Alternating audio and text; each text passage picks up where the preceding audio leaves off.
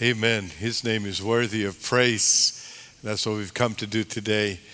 And I want to invite all our first through sixth graders to go praise the name of Jesus in the children's building with Pastor Susan for children's worship. So first through sixth graders, you may now join children's worship.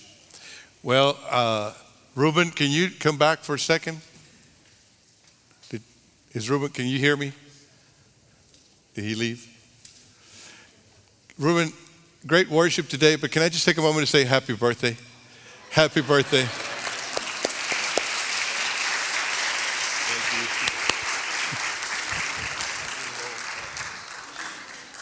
was going to say I'm getting old. Yeah, you don't get a speech, you just get a happy birthday. It's been a good week having people come back from camp and celebrating an anniversary for Calvary. And just a lot of good things. And I'm glad to be back. You might have noticed I was gone for the last 2 Sundays, but I'm glad to be back and to be among you, to worship with you, to see your faces. It's a huge blessing. Well, this week I read an article about a young man by the name of Eric Juarez, who finished his MD and is in his residency. But what really caught my eye about his story is that in every stage of his educational career, he's gone back to take a picture with his parents who are farm workers. I think it was a family of 10, and they grew up just picking whatever fruit there was in the fields. And so it was a hard beginning, but this young man, every time he finished one of his educational goals, he went back and took a picture with his parents. He was valedictorian at his high school. He went on to West Point, and then he got a Bachelor of Arts in neurobiology from Harvard. And then eventually he made it to medical school. And every time he finished, he came back and took a picture with his parents at the farm. It was a way of recognizing that against a lot of odds, that against a lot of challenges, he was able to fulfill his accomplishments. It was a way of saying thank you for the work ethic and the dedication of his parents. Because of their example and their support, he's able to accomplish these things. His story is about being grounded and about being focused. He was shaped by hardship, but then he focused on his goals and he remembered where he came from.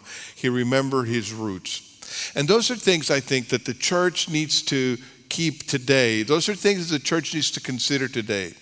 That hardship can prepare us for the future. That focus can help us stay on track with our goal.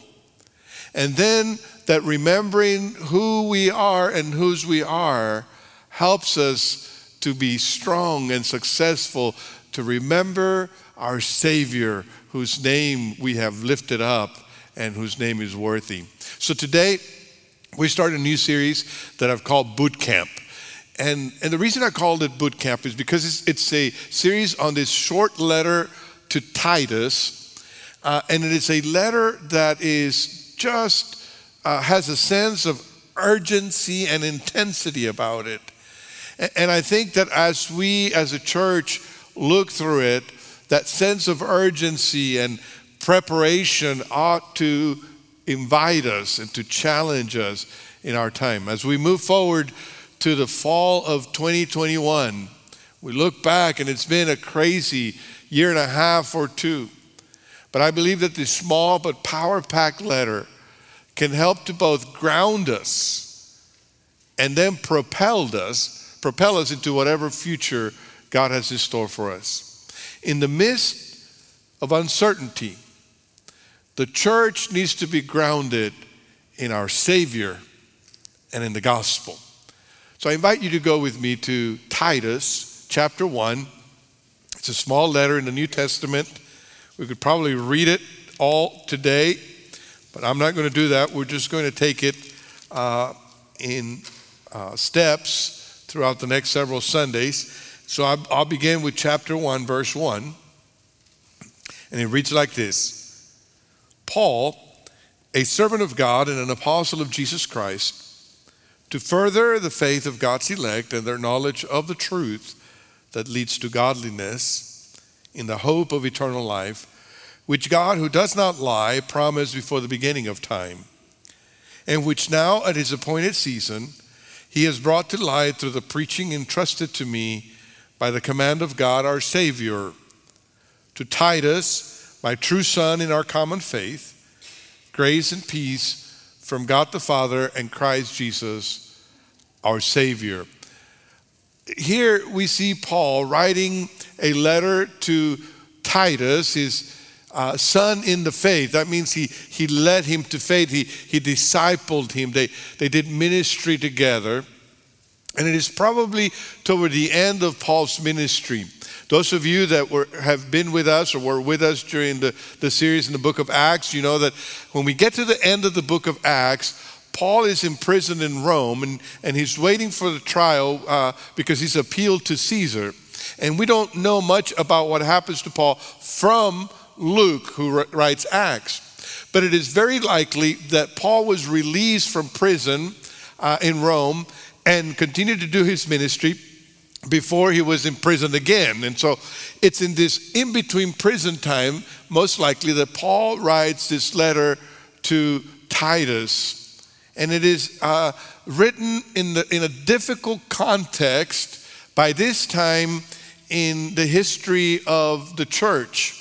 And the first thing that I want us to note as we look at this introduction of these 4 verses is that hardship creates urgency. The year was 64 AD. Over 30 years since Jesus had been crucified and rose from the dead and ascended to heaven.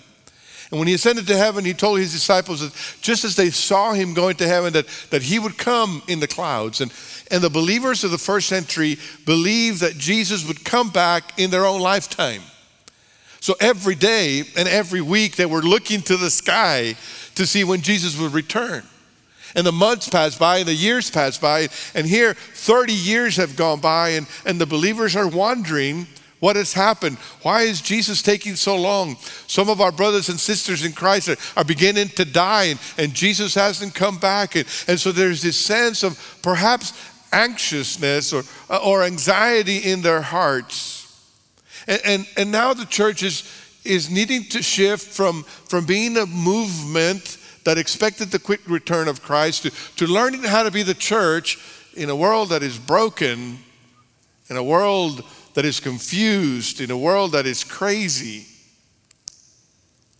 Today is the anniversary of the Great Fire of Rome, July 18th, in the year 64 AD. Rome burned to the ground. Nero was a Roman emperor. He was a deranged, paranoid, egotistical, narcissist ruler. He had his mother killed. He murdered his wife when she was pregnant. And it is believed by some that maybe he had his soldiers start this fire in Rome. Some have challenged that. We don't know for sure.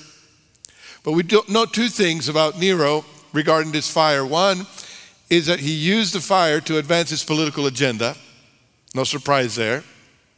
And 2, that he blamed and persecuted the Christians for that fire. The fire spread quickly. It burned for about 3 days, maybe even longer.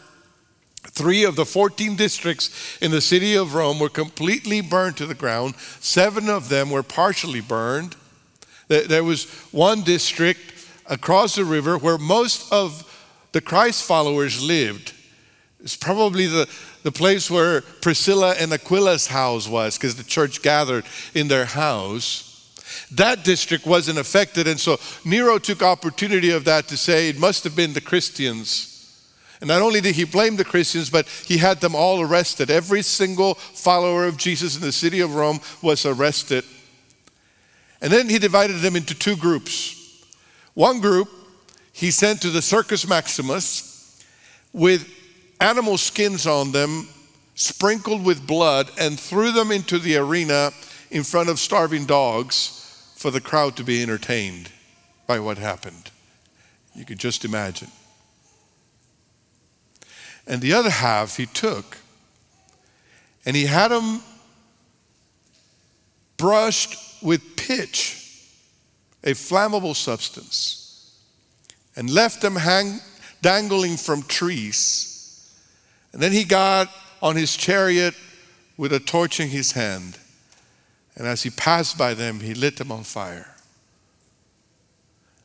That was a sad day in AD 64 when Nero, at least for a season, was able to blot out the church in the city of Rome.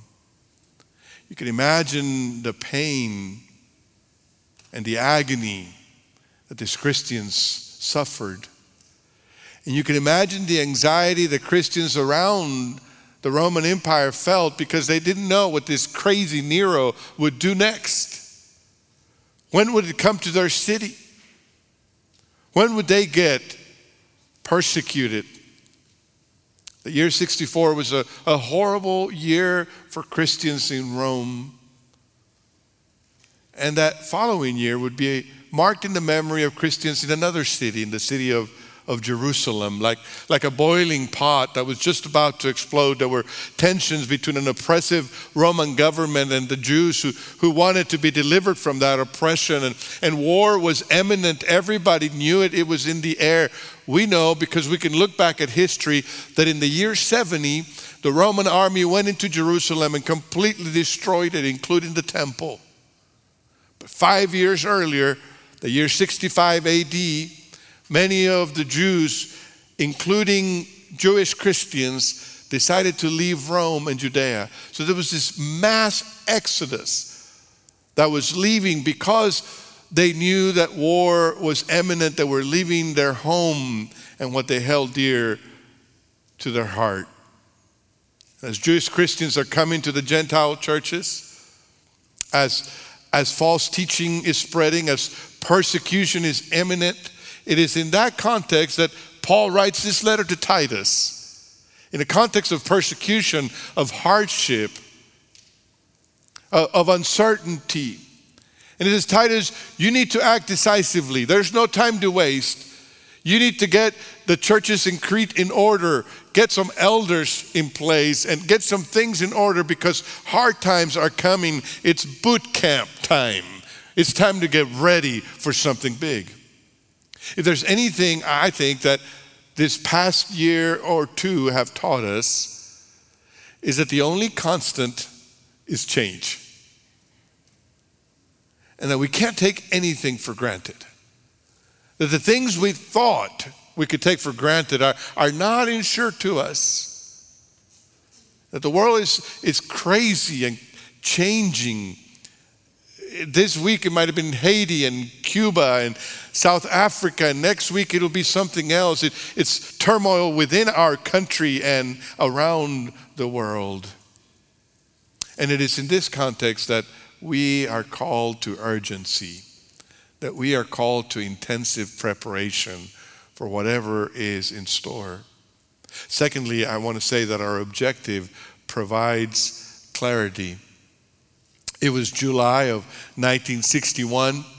The Green Bay Packers had been to the Super Bowl earlier that year in January, and they had held the lead in this championship game until the fourth quarter, whenever they lost, and they were devastated. They spent the whole offseason thinking about what they did wrong, what they could have done differently, and how they could take their game to the next level. So in July, it was the first day of summer training, and their coach walked in. His name was Vince Lombardi. And as they were expecting him to get them ready for the next level so they could get to a championship, he walks in with a pigskin in his hand, and he says, "Gentlemen, this is a football." He's talking to professional football players with experience that have gone to a Super Bowl, and he tells them something as basic as, this is a football. He wasn't about to take them to the next level. He was going back to the basics, and that's what he spent that season doing, going back to the basics. And when the next Super Bowl rolled around in January and the Green Bay Packers faced the New York Giants, they defeated them by 37-0. focus on the basics worked. The first few verses of Paul's letter to Titus is a salutation, and I think it takes us back to the basics. A salutation is a customary greeting in ancient letters. Before there were text messages and emails that stamp your name and time, you had to identify yourself and who you were writing to. And so Paul introduces himself here as a servant of God. The Greek word is doulos, which could be also translated a slave of God and an apostle of Jesus Christ. There were those who challenged Paul's authority. There were those who were going around working against him, troublemakers who not only challenged Paul's authority, but challenged his gospel. And Paul is saying, look, I didn't apply for the job. God found me. Amen. He called me and he sent me. I'm his servant. I'm his apostle. Why did God choose him? And for what purpose? And he tells us here in very first verse, to further the faith of God's elect and their knowledge of the truth that leads to godliness. Even in the salutation, Paul is already saying to Titus, this is a football. Well, actually he's saying this is the gospel. This is the basic thing that we need to be reminded of. Paul, his call and objective were to lead people of faith and then to make sure that people grew in that faith. That's the basics. Lead people of faith in Christ and then help them to grow in that faith. The elect, God's elect, were those people that had responded in faith. Paul had a clear sense of that objective. He knew that he was called and sent by Jesus Christ. And he knew that the gospel that he preached would bring about faith in the lives of people. And so he presents a three-dimensional kind of faith here. The faith of God's elect and their knowledge of the truth that leads to godliness. Gospel faith, saving faith has these three dimensions. It's one faith, but it has three dimensions. I would call them connection, content, and character. Let me just briefly mention them. Connection. Connection, because the gospel's objective is to lead people to Christ. And it is a faith that accomplishes a personal connection, a personal relationship. The good news of the gospel brings us into a relationship with Jesus Christ. It's more than head knowledge. It's more than assent to a creed. It's more than going to church. It's more than a religion. It's a personal relationship. It's a connection with the very God of the universe through Jesus Christ. And it connects us with his people. This is the kind of faith that Paul was proclaiming and expecting. Secondly, it's a content type of faith. He says, their knowledge of the truth. Faith is a personal experience with Christ. If you haven't had a personal experience with Christ, if you haven't been transformed by the power of Christ, if you haven't been born again, then you're not a true Christian. Faith is an experience with Christ, but it's more than an experience. It's not just an emotional experience. It has truth. It is based on the truth. I love that song that we sang. Jesus is the way. He's the way to connect to God. And he's the truth. He's the content of the gospel. The truth of the gospel. Paul seemed to have an urgency for people to come to know Christ, because if they didn't, they would die without Christ. They would be lost eternally without Christ. That's the danger. So there's this urgency. Let's share the faith so that people come to Christ. But there's also an urgency to teach them the truth.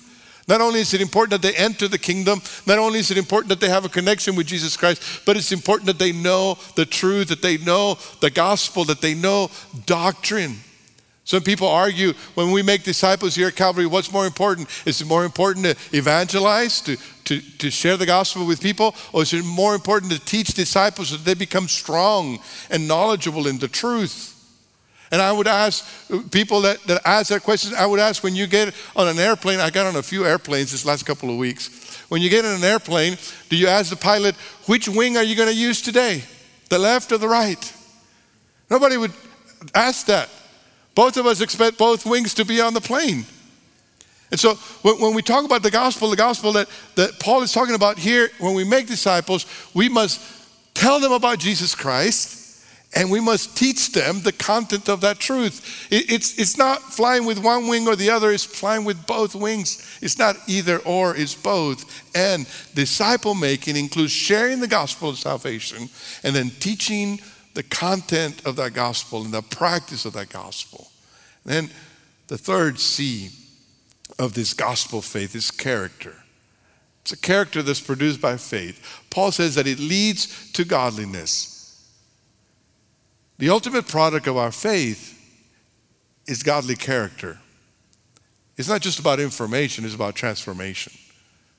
What you really believe is shown by how you live. The fruit of true faith is godly living. And Paul's going to get into that.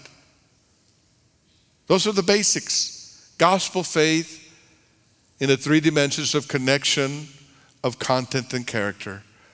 Paul understood his objective, and it provided him and Titus with clarity. And as we move ahead in uncertain times today, church, as we move ahead in times of confusion and chaos around us, we need clarity. We need to focus on the gospel. You know what our enemy's tactics, one of our enemy's tactics is to distract us. And usually the enemy will distract us with good things. There are a lot of Christians doing good things, but they are distracted from the main thing. And that is to be focused on the gospel that will lead people to faith, that will grow in faith, that will lead people to live godly lives. That's the main thing. We live in times where there's all kinds of information out there. A lot of it is half-truths. A lot of it is mixed. There's conspiracy theories and there's falsehood out there. There's ideologies and people sometimes are getting confused, and sometimes they're confusing them with the gospel. There's a lot of gospels out there. The gospel of prosperity, and there's the gospel of socialism, and there's the gospel of immorality, and there's the gospel of Christian nationalism, and there are all kinds of gospels that are not the gospel of the scriptures. And the church needs to have clarity. We need to go back to the basics and understand what the gospel is. It is boot camp time. It is time to have clarity. And thirdly, our Savior shapes our identity. As the young man that I told you about at the beginning accomplished his educational goals, he remembered his roots constantly. When sports teams play, if they're going to win, they need to remember who they play for. When a military person goes to boot camp, they get their identity clear. When they leave boot camp, they know who they are and whose they are. Those who face difficult missions must not only have clarity of the mission, but they must have confidence in their identity. When you face uncertainty and opposition, you need to know where you came from. You need to know who you are. You need to know whose you are so that you can know where you're going. Paul knew who he was. More importantly, he knew whose he was. As he writes to Titus, he calls him a true son in a common faith. He shares an identity with Titus. And notice where he grounds his identity in verse 3. In the latter part of verse 3, he says, entrusted to me by the command of God our Savior. Paul says, I have a God who found me, who called me, who saved me, and now has commanded me. That's who I am. That's what I'm about. That's who we are and whose we are. We are a people loved by God, redeemed by Jesus, filled with the Holy Spirit, called to be on mission with Him. That's who we are. That's our identity. There are many things that we do, your profession, your studies, your hobbies. All those things are great. They're part of who you are.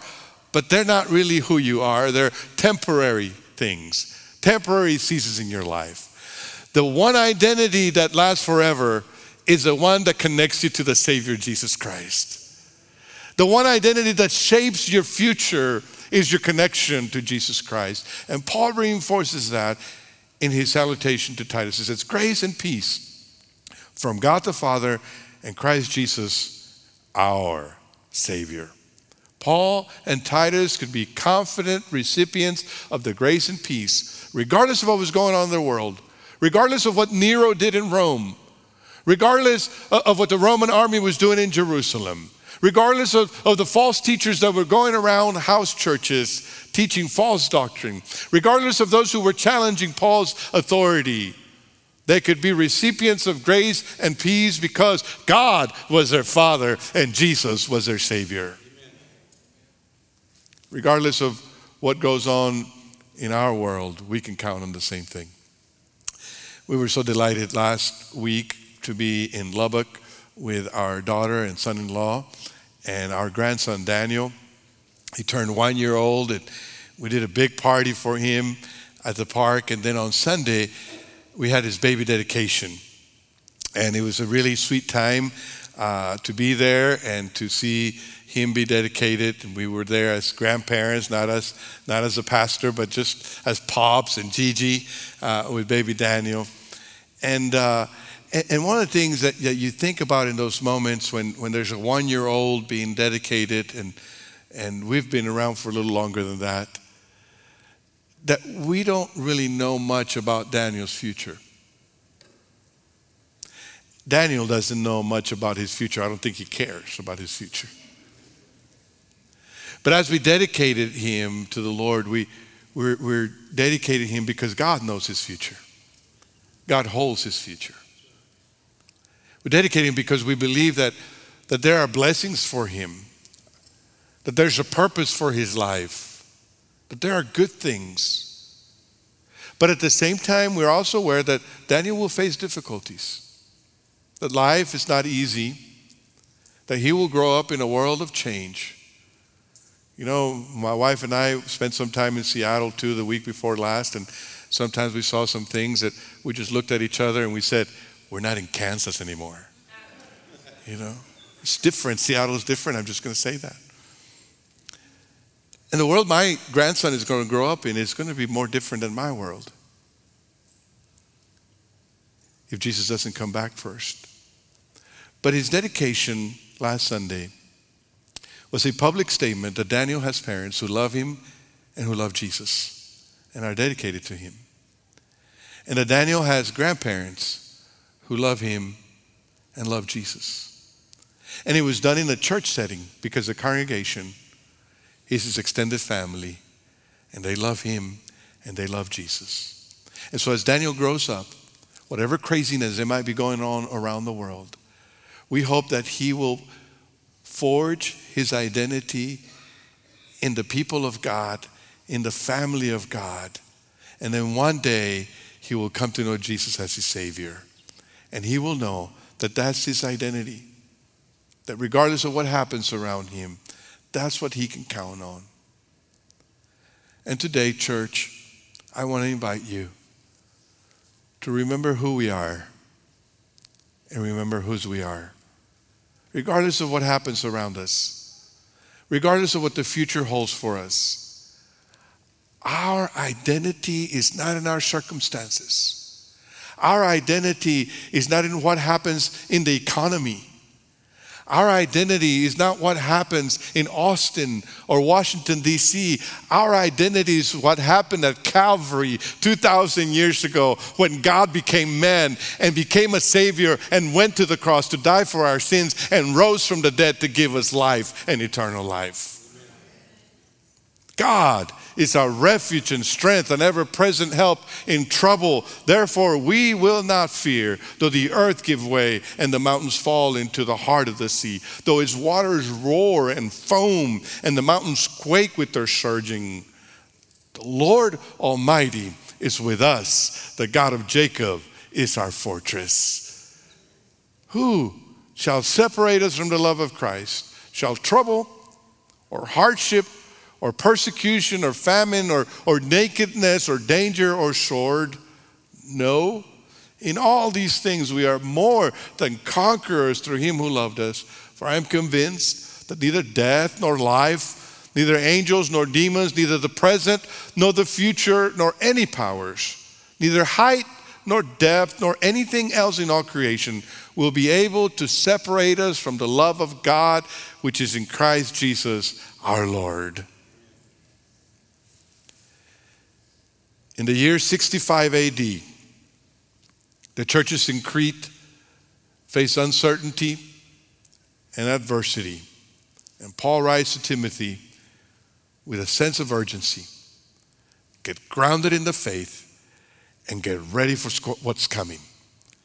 In the year 2021, our church faces incredible opportunities. We've been through some crazy things in the past year or so. And as we look ahead, I believe God is up to something. I believe that God is about to do something. I don't know what, and I don't know when, but I know there's some good things coming up. And I also believe that it won't be easy. I believe there's a sense of urgency to share the gospel and to make disciples, and that we must get ready. We need to sign up for his boot camp. If not now, then when? And if not you, then who? Let's stand together. I want to invite you today to respond to God's word. Maybe the most basic thing you need to do today is to give your life to Jesus. Maybe you've never trusted Jesus as Savior and Lord, and today you need to say, I want that connection. I want that relationship. I want to trust him in that way. You can do that right now as you pray, as we sing. You can just talk to God and say, I want Jesus to be my Savior and Lord. I want to have that. If you're already a believer, then the question for you is, what's the next step? How do you need to get grounded in Christ today, so that as everything else around you shakes and moves and blows, that you will be grounded in Christ? And most of all, that you will have that urgency and that intensity to be prepared for whatever God has in store.